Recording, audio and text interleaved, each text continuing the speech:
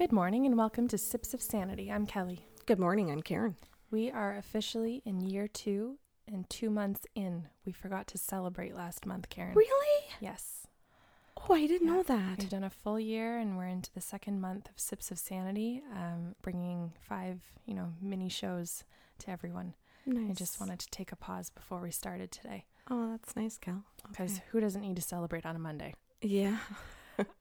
And you've chosen the topic this month. I have.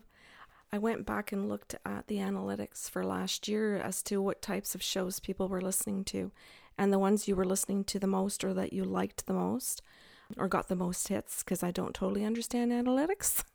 The numbers said. Yeah. Was the series on mothering. Mm-hmm. And so when I saw that, I thought it might be nice to put one in this year on children. And we're all children. Mm-hmm. Each and every one of us is a child. So it's not just about, in this little series, it's going to be very much on younger children. But many of us have children that are nonverbal and that we still are parenting and taking care of and responsible for as adults.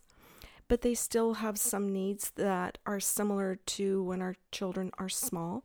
So this little mini series is going to give people 5 shows on what you and I do to be able to help the children themselves, but also the families, the teachers, the medical community that supports them. So if you're in any way involved, or if you know somebody who it is, these little mini shows can explain what we do and how it helps a whole unit. I think I would also like to mention for listeners who maybe are still with us and don't have children that in some way, shape, or form, yes, we're all a child of someone's, but we're also an influence of a child in some way. And so if you are an aunt or an uncle or a pseudo aunt or uncle, your friends are having children, you are in a community or you're a neighbor of young children, there's still something in this for everyone because children do touch our lives all the time. Mm-hmm. Okay, so the very first one that we've picked for today has to do with a wonderful client. And actually, this was a Coffee with the Sarlos story. Mm-hmm. It was a man that booked an appointment for an hour. He had 2 half hours smacked together. And when he came in, he asked if he could do the soul contracts for each of his 2 children. So he had a male child and a female, and that will help just in this little example. And he split them up so that we could focus on each child, what their soul contract was. So their purpose, what they were here on earth doing, what types of medical issues, learning issues, friendship challenges, personality traits that each of them have had, and will have. And he wanted to know how his own contract then played in with them as a dad. He wanted to know how he could support them. What were the things and boundaries that he needed to know that he could work on to be able to help them? Pardon me, I went help them. Woody Woodpecker. Yeah. Reach their fullest potential. Which I really thought, and I remember him wording it that way. How do I help each of my 2 children reach their fullest potential? And how does that play into my contract with them? Now, you and I know lots of other people come in and they say, I want to know if my kids are going to be happy. This was a dad who had a different twist on this. His focus wasn't, how do I keep my kids happy? It's, how do I help them reach their potential? How do I help them? Because they're going to hit roadblocks. And his question was, what tools do I need to teach them? And how can I best teach them those tools? Those are like emotionally intelligent questions. Well, those are the humans you hope reproduce. Yes? My eyeballs almost came out of my head.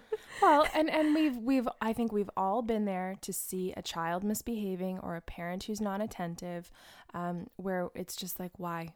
Mm-hmm. Why did you bother having children? Mm-hmm. Why did you go through with it? Why did you keep it? Yes, it's true. Yeah, and we all have those moments. Yes, and I'm saying the harsh things because we've all thought them and we've all observed them, and I'm sure as parents, maybe we've thought them ourselves about our own lives, and that's okay. And you're just illustrating where one parent has taken the next step after that feeling of helplessness or hopelessness or what the fuck moment, and has said, okay, how do I do my best so they can be their best? Oh, I really like what you just said when you have the what the fuck moment, because we all go through that when we're parenting. It's when we hit frustration, when we hit being sad that we haven't been able to help our child with something, or where we live with anxiety because we don't know what to do to help them.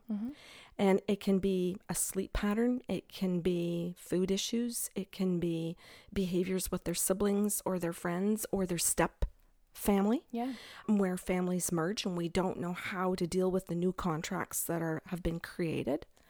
And I like the way that you worded that, and I like the way that he worded all of his questions. So I'm going to ask you a question just on behalf of the listeners. Were the children present?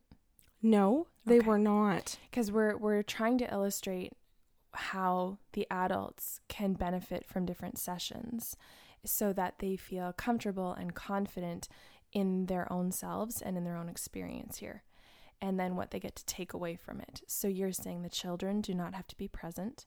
However, I think something that's very cool that I like explaining in the consent process is, even if you come with the best of intentions to check in with your children, we still check in with their soul to make sure that we're allowed to answer your questions. And so you may be going along in your session saying, what is their contract and what is it between she and I or he and I, and what can I do to help them reach their potential? And that may be a permissible question where the soul of the child says, yes, go ahead, here's the answer. Fast forward to the next question of, what food allergies do they have? And we might see nope, can't answer that just yet. And for whatever reason, their soul says no. Whether they're meant to experience something firsthand, which alters the relationship, the dynamics, and the life experience and the contract itself, we still respect the yes and no of the soul of the child. Yep. Boundaries. Yeah, so that you are not directly or indirectly violating them. Or that we aren't. Should also mention that. Yes. I like that. Because people are hearing that in our process, there is a checking in, there is respect, there are boundaries, and there is a willingness to help, but within all of that, so that there's safety. Yeah, and I think it's important that people understand that respect doesn't mean you get to be all-knowing and that you get to be in control. Respect means that you're recognizing that this is another soul equal to yours. You may in this life and in this form as a human be in an authority role, but respect still means that you're honoring each other as equals. And that I love learning that from the youngest of ages, where they have this big expansive soul. You see that they're an old soul that they're carrying forward all their lifetimes, and the parents going, okay, and what am I supposed to do with all of that? I find it very humbling to watch parents, but to also be an observer of those two souls learning together.